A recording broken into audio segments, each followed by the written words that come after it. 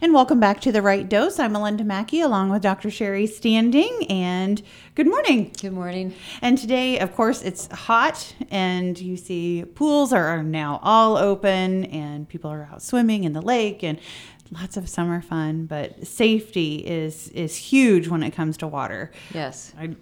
I'm not a fan of boats. I can swim, but I was always so afraid with the kids in the water and life jackets.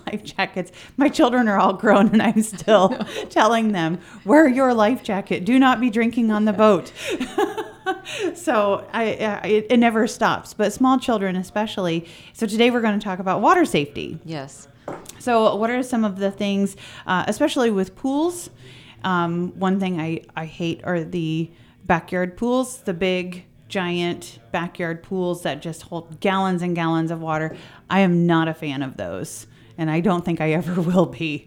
So, but anyway, some pool safety things. Yeah. Well, for one thing, I am a big advocate for kids learning to swim. Yes. Although that doesn't prevent that's not foolproof that they're not going to drown, but it really helps kids be more comfortable in water, even if they could just float. It's just really valuable for everybody to learn how to swim. I say everybody should learn how to swim and get a library card. It's good advice. Not that library cards keep you from drowning, but and there are just so many things, like to have fences around the pools and not have the pool open to the house so that kids can just go out and get in the pool without parental observation. Some parents think that having floaties on their kids' arms is that's not the same as a life jacket. Right. They're cute, but they're worthless. Yeah, and any kind of floating device doesn't take the place of a life jacket.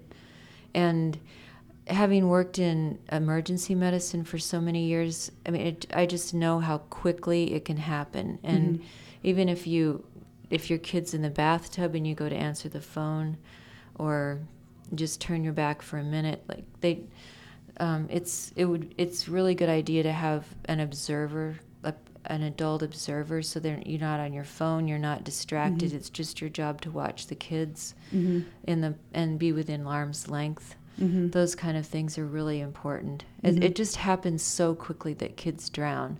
And kids can drown in a bucket of water. Young kids can fall in the toilet.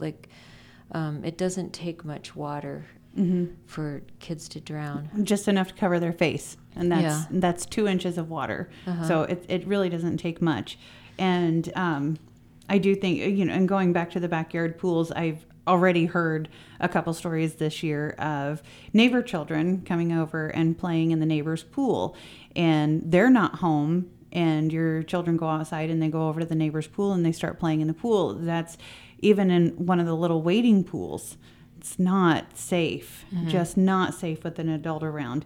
And we talk a lot about not drinking alcohol when you have children playing at the park or whatever, but this is not drinking alcohol around water and children is. That's exactly right. And boating and alcohol don't go together. No. Yeah, and I'll probably say that 3 more times before we're done it's really important because it's just frequently is. Involved in the and parents. It's not something you would mean to do, but it's just the regret and the sorrow when you have a child that drowns is just unbelievable. It's I can't so even important imagine. to prevent. You're never going to get through that in your entire life.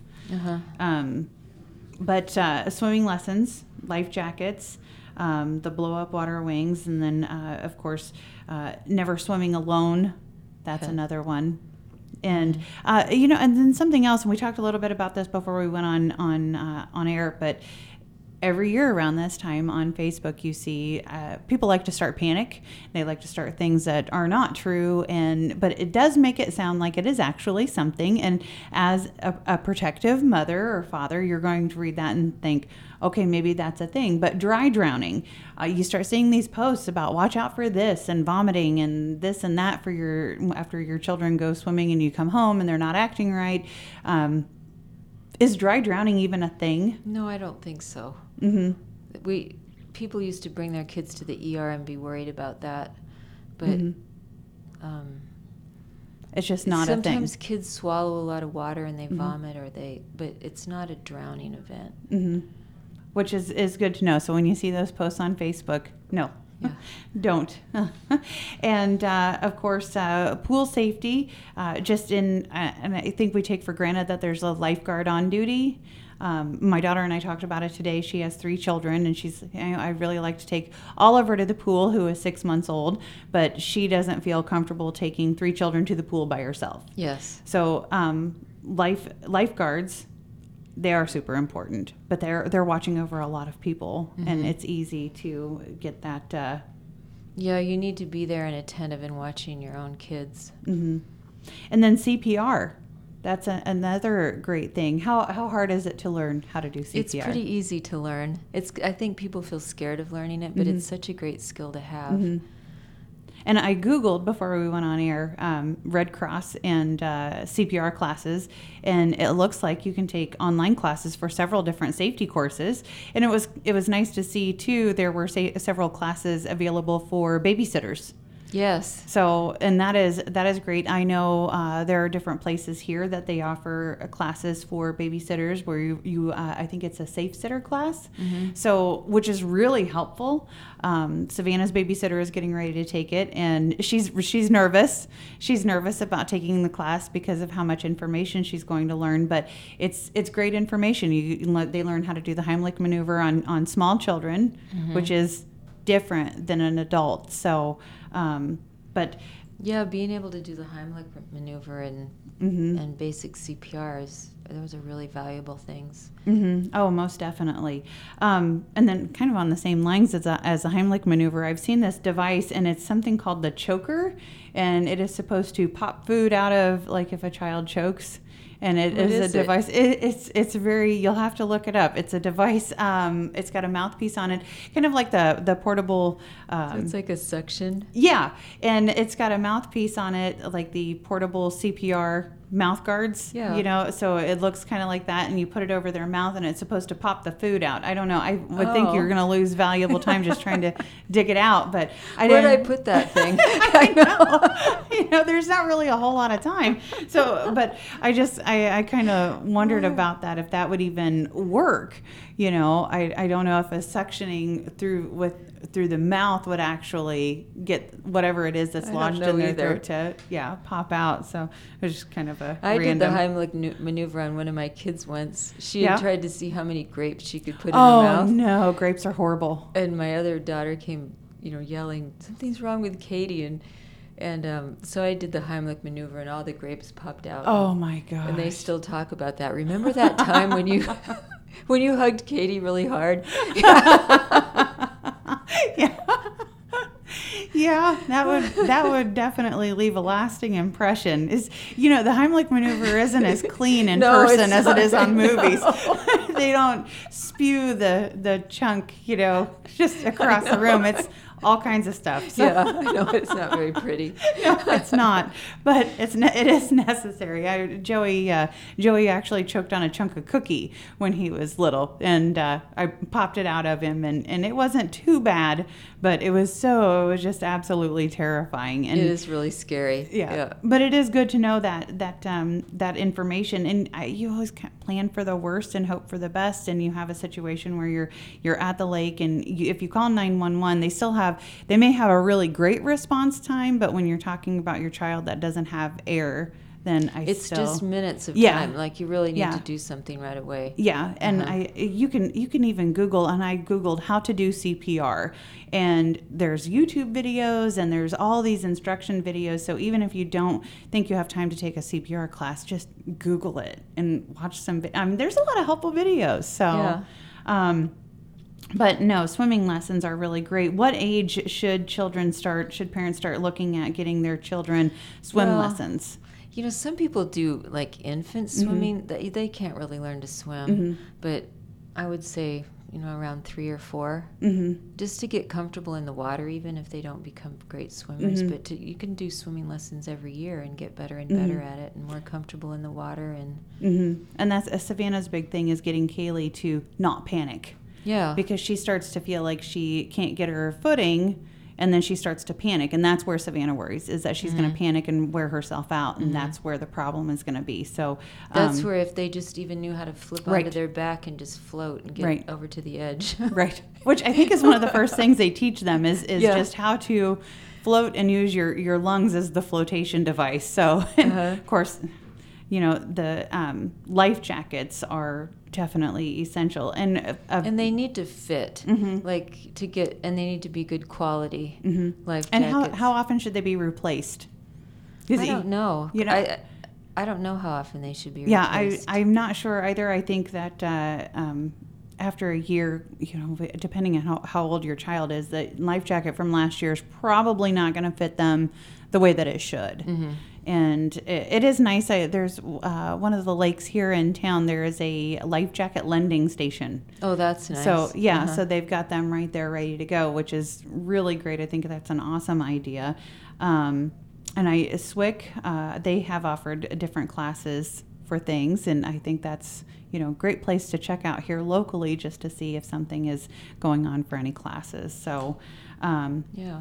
and then something else that I had read, and I'm not sure if it's on this paper, it's you had talked earlier about finding somebody to go swimming with, another adult, and if you are not confident in your swimming, to not go out and try to get someone that is going under.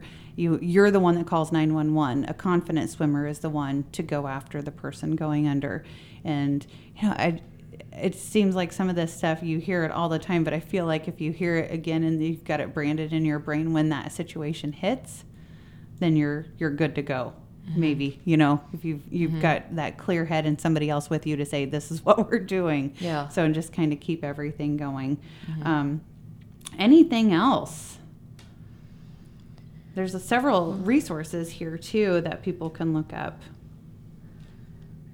Yeah, and to not swim in places that aren't designated swimming areas, or places with the water's moving quickly, and to always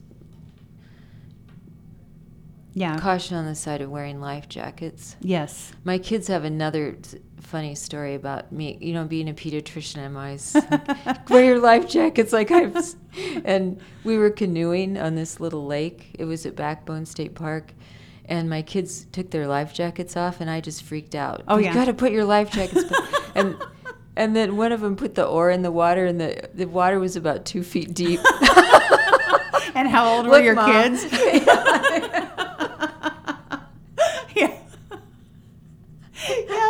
Yeah, that sounds about right. But that's still, life jackets save lives. That's for sure. And I bring up the drinking again. It's a strange thing when you've been drinking, you're intoxicated, and you fall into the water, which you do kind of stumble around when you've been drinking, but you actually will swim downward instead of going up. I don't know why that is, but I've always read that if you're intoxicated, you will actually swim down instead Is that right? Yeah, instead of swimming up. So you can actually get yourself deeper in water, and by the time that you figure it out, it's too late. So I'm just really push that. Don't be on a boat drinking. Yeah. Just don't, and especially if you have children. And I'm pretty sure it's illegal to drink on a boat. I don't know for sure, but I'm thinking it's a safe bet. Another thing is to be careful about diving. Oh, yeah. A lot of people have broken their necks and become paraplegics or quadriplegics from diving into water that's too shallow. So to be that's another water safety issue. Yeah, this is definitely something kids need to listen when you tell them to do something. So, okay. Anything else? No, I think we covered it. All right. Well, if you have any questions for Dr. Standing, you can send those to ksib@ksibradio.com.